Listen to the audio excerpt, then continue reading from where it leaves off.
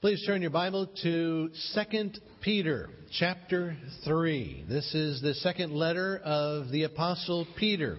Today we conclude a series we've been calling Core Convictions.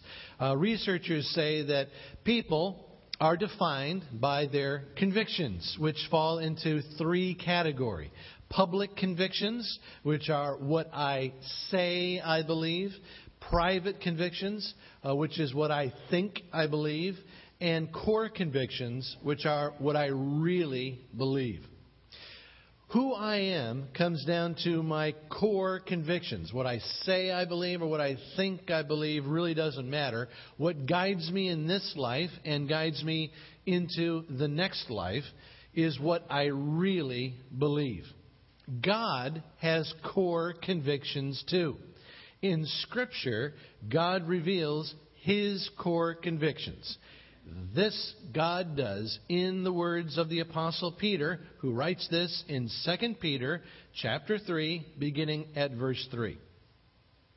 Above all, you must understand that in the last days, scoffers will come, scoffing and following their own evil desires. They will say, "Where is this coming he promised? Ever since our ancestors died, everything goes on as it has since the beginning of creation." But they deliberately forget that long ago, by God's word, the heavens came into being and the earth was formed out of water and by water. By these waters also the world of that time was deluged and destroyed. By the same word, the present heavens and earth are reserved for fire, being kept for the day of judgment and destruction of the ungodly. But do not forget this one thing, dear friends. With the Lord, a day is like 1,000 years, and 1,000 years are like a day. The Lord is not slow in keeping His promise, as some understand slowness. Instead, He is patient with you, not wanting anyone to perish, but everyone to come to repentance. But the day of the Lord will come like a thief. The heavens will disappear with a roar, the elements will be destroyed by fire, and the earth and everything done in it will be laid bare. Since everything will be destroyed in this way, what kind of people ought you to be? In these words, Peter supplies 5 truths that, when they are really believed, culminate in a core conviction. That is God's core conviction. So, let's study these 5 truths that lead us to this all-important core conviction. The first truth is that the world is temporary by design. We see this in 2 Peter 3, starting in verse 10. The heavens will disappear with a roar. The elements will be destroyed by fire. The earth and everything done in it will be laid bare. Since everything will be destroyed in this way, what kind of people ought you to be? Peter explains that God created the world with a definite beginning, and He will conclude this world with a definite ending. Just like God created the world with a word, God will say the word, and the world will come to an end. That the universe is temporary is a truth that science has confirmed a long time ago, actually. You have probably heard of the second law of thermodynamics. In short, this principle states that the quantity of usable energy in the universe is going down. The universe is winding down, and that is a scientific fact. The universe is just like my body. Both are winding down with age. A while back, I read an article that explained that without medical intervention, human life expectancy in the wild is 35 years. So if you are over 35, it explains why your body looks the way it does. It's kind of an affront to nature. And it's true, every time I see the doctor or the dentist or the optometrist, I'm made aware that my body is falling apart. And if it wasn't for extreme medical measures, I'd be wandering around blind and toothless and with my left or right blinker on all the time. So my body is telling a story. It's a sad story of disintegration. It's telling the story that my life had a definite beginning and my life will have a definite ending. And science confirms that the whole world is telling this same story. And Peter puts it in very dramatic terms. He says that everything in this world is going to burn. God made this world a beautiful work of art. But when God is finished with it, it goes on the bonfire. This whole planet goes on the fire. And this truth should make us think twice about the things that we run after in this world. The material stuff that we chase after is so temporary in the scope of eternity. The stuff that seems so important to us now will go up in smoke. Material stuff is just kindling. It's going to burn. If you invest in cars, in houses, degrees, or achievements, you are investing in the very short term, because soon you will lose them in death or you're going to watch them burn. The question is, do you really believe this? If you really believe this truth, it will lead to a core conviction. Truth number 2 from the Apostle Peter. Truth number 2 is only souls survive the transition to the next world. 2 Peter chapter 3, verse 9. God is patient with you, not wanting anyone to perish, but everyone to come to repentance. Everything we see in this world is going away. Everything will disappear except for one thing: souls. Only one thing will survive the transition from this temporary world to the eternal world. The only thing that survives is the human soul. And you might say, well, wait a minute, based on verse 9, it sounds like some souls are not eternal, because souls without God are going to perish. Well, here's where it is helpful for us to think about what it means to perish. Perish does not mean disappear. If you take perishables out of your refrigerator and put them on the kitchen counter, these things do not disappear. They will go bad, they will turn sour, they will fall apart, but they will not disappear, because that's not what perishing means. Perishing refers to a process through which something good and useful becomes rotten and useless. And Peter says that this is what happens on an eternal level to souls without Jesus. The Bible teaches that those who leave this world without faith in Jesus fall into a permanent separation from God and a state of useless despair that Scripture calls perishing, or the second death, or eternal death. Eternal death conveys the paradox, doesn't it? It conveys the paradox that souls do not die because they are eternal, but lost souls don't really live either. Those who leave this world without Jesus do not experience eternal life.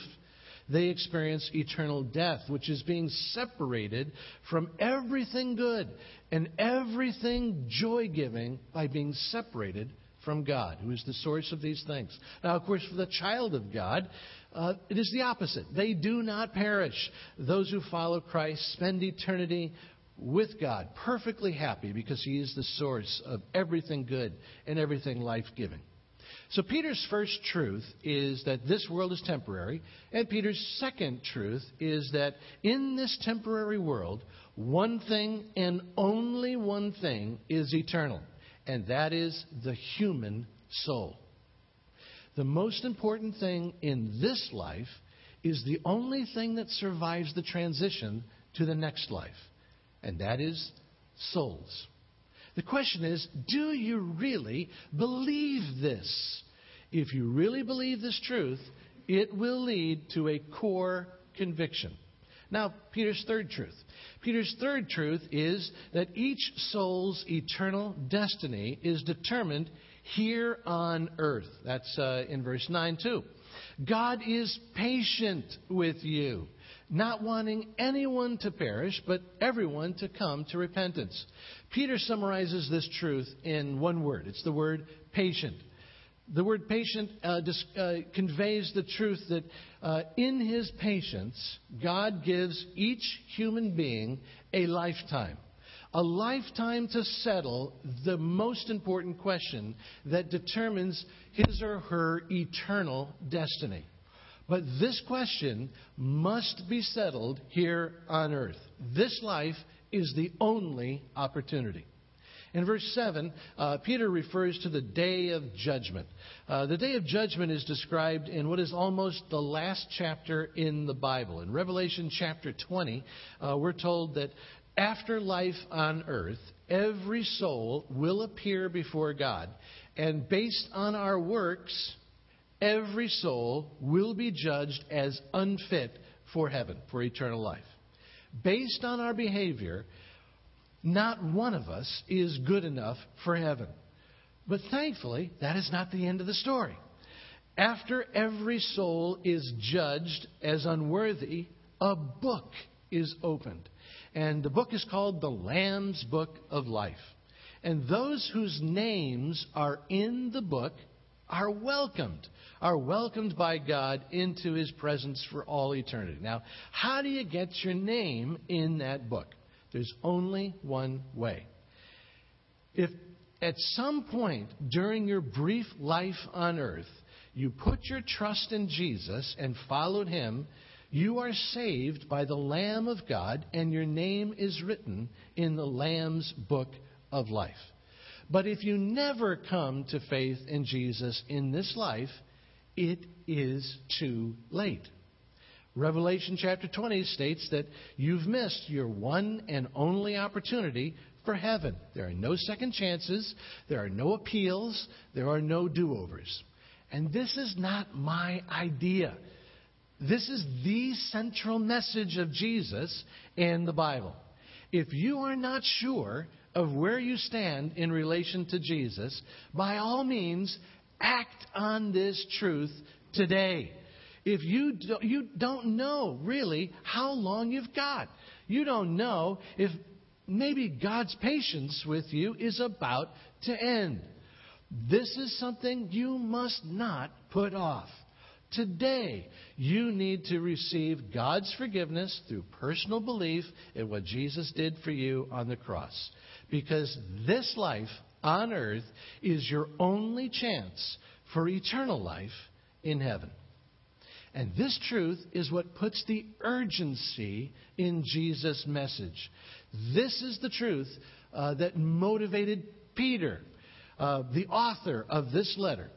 He was willing to be ridiculed and jailed and beaten up and tortured and eventually executed because of his unrelenting passion and belief in this truth, that there's only one opportunity for eternal destiny to be determined, and that's here on earth. The question is, do you really believe this? If you really believe this truth, it will lead to a core conviction. But now, Peter's fourth truth. The fourth truth is that God is passionate about each soul. Again, verse 9. God is patient with you, not wanting anyone to perish, but everyone to come to repentance. God does not want anyone to perish. He wants everyone to come home to Him. How passionate is God about souls? There is nothing more important to God than the souls He loves. To this point, in Luke chapter 15, Jesus says that God is like a shepherd who lost a lamb. And then God goes on a search for that one lamb.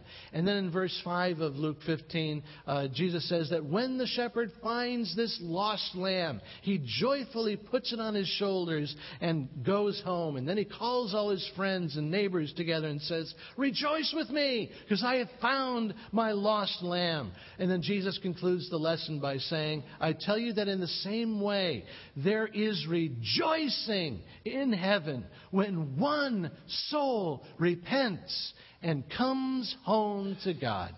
And then a few verses later, Jesus tells a story about how God is a father with a rebellious son who wanders off and squanders in his inheritance and falls into poverty and starvation. With nowhere left to go, he turns home. And Jesus says God is a father who at every moment looks passionately toward the horizon, such that while his son is still a long way away, the father goes and runs out to that child, embraces that child with love and forgiveness, and that God is a father who, when his child returns, throws a huge party out of joy. And through this story, Jesus is teaching that God has such passion for souls that nothing makes God happier or more pleased than to just even have one of his lost children return to him.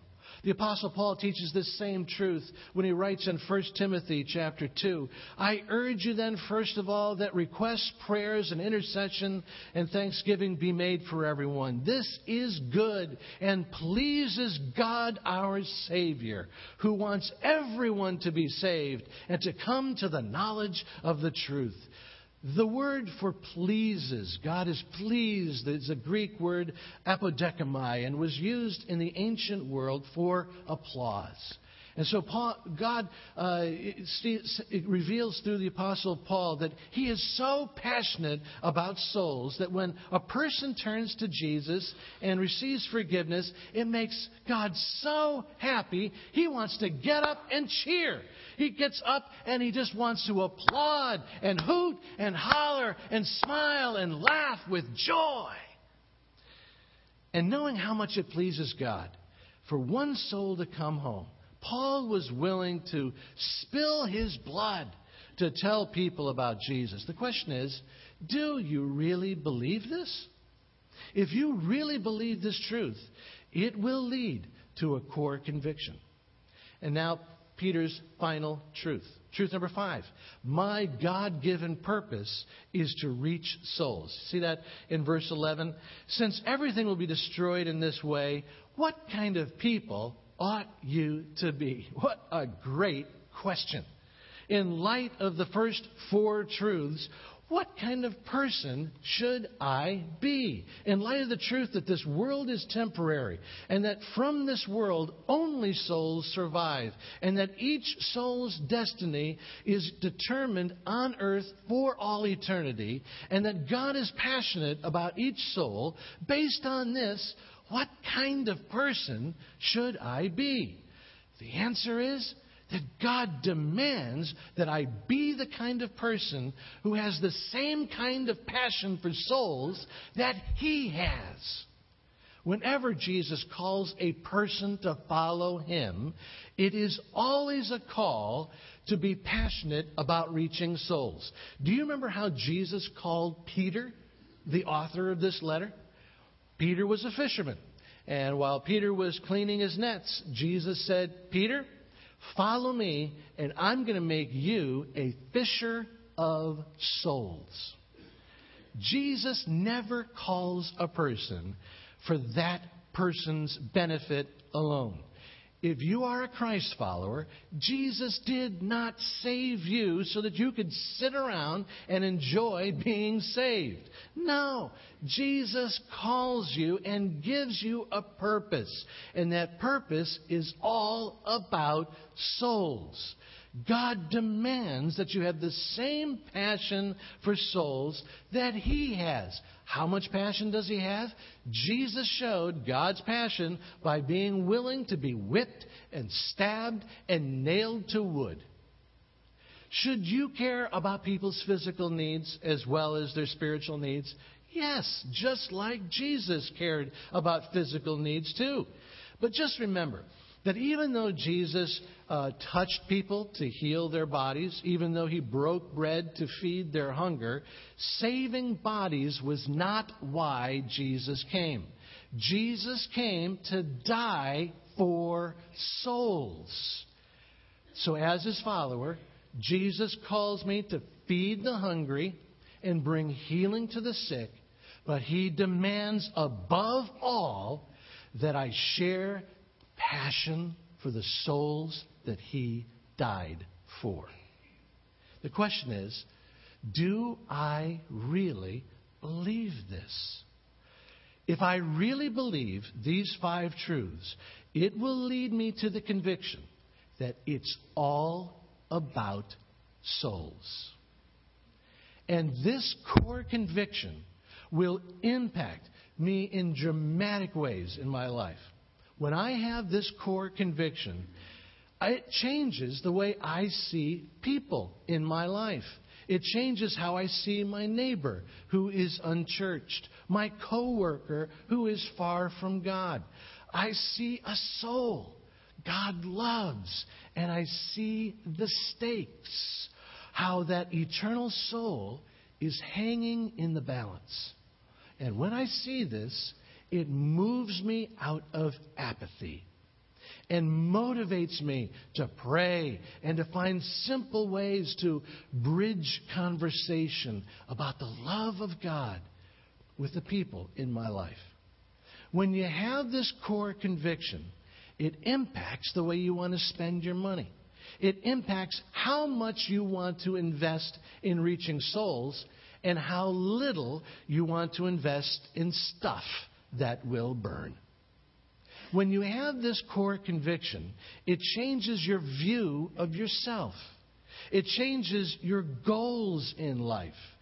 It changes your view of what constitutes success for your life.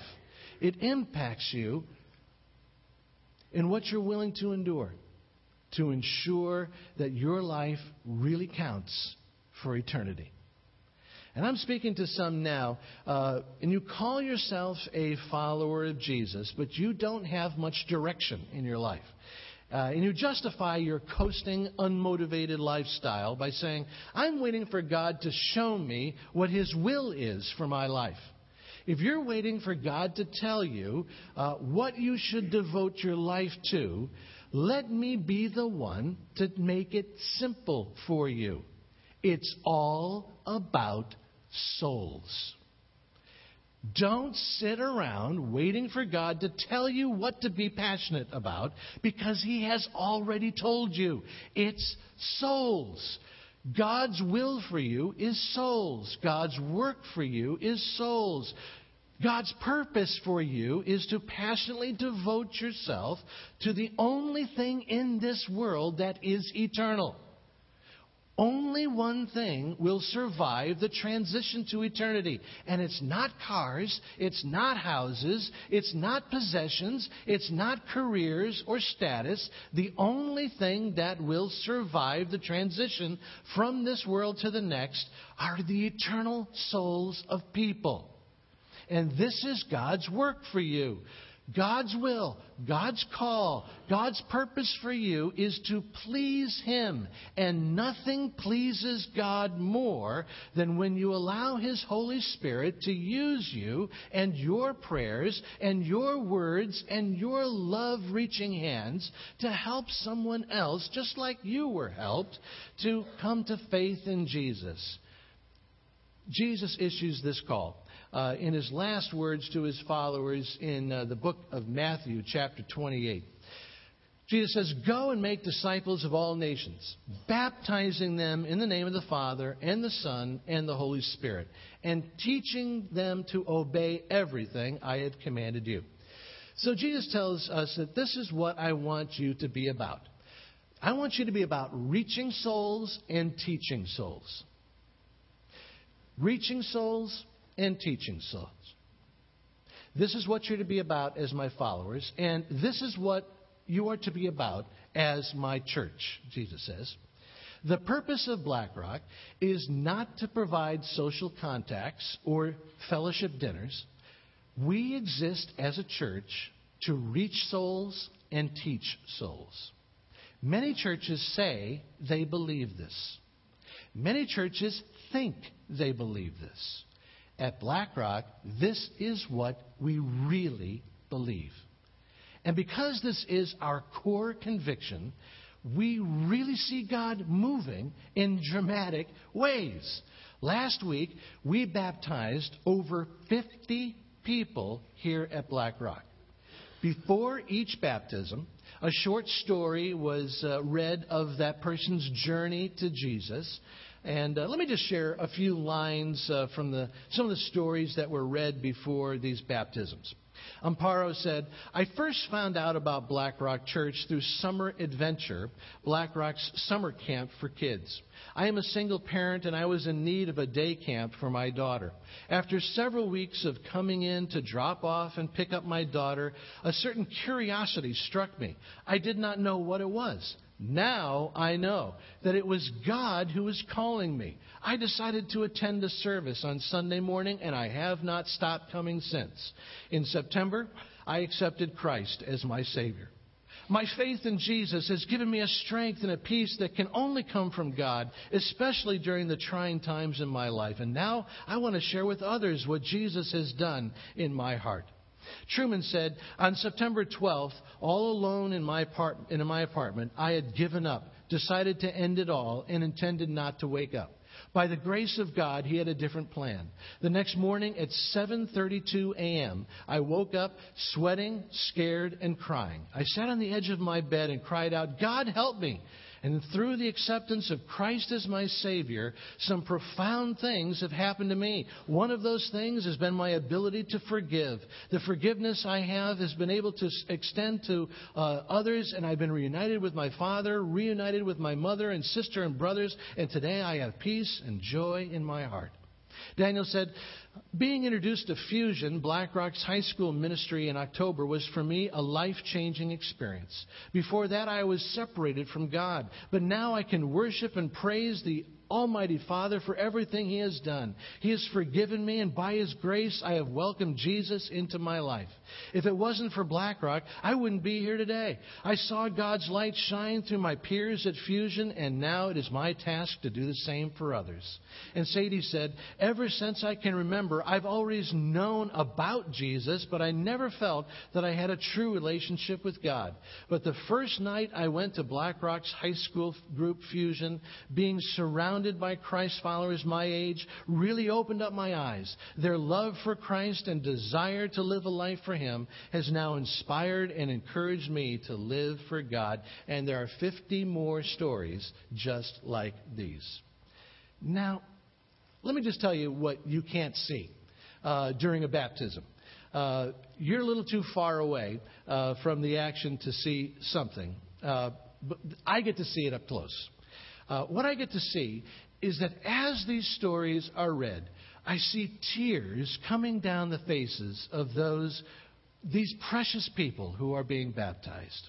Sometimes I see tears of regret for wasted years without following Christ. But above all, you know what I see? I see tears of joy. I see tears of freedom.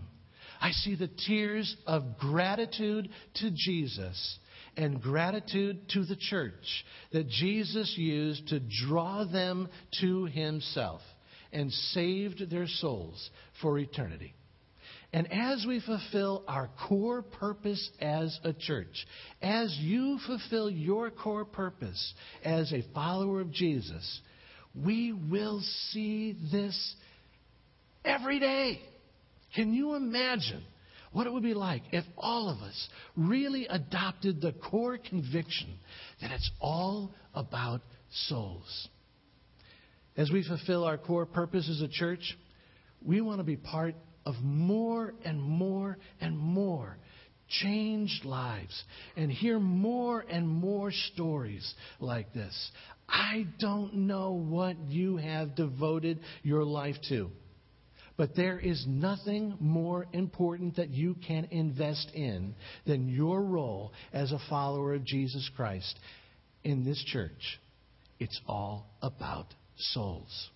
The most important thing God has going in this world is His church, because the most important thing is souls.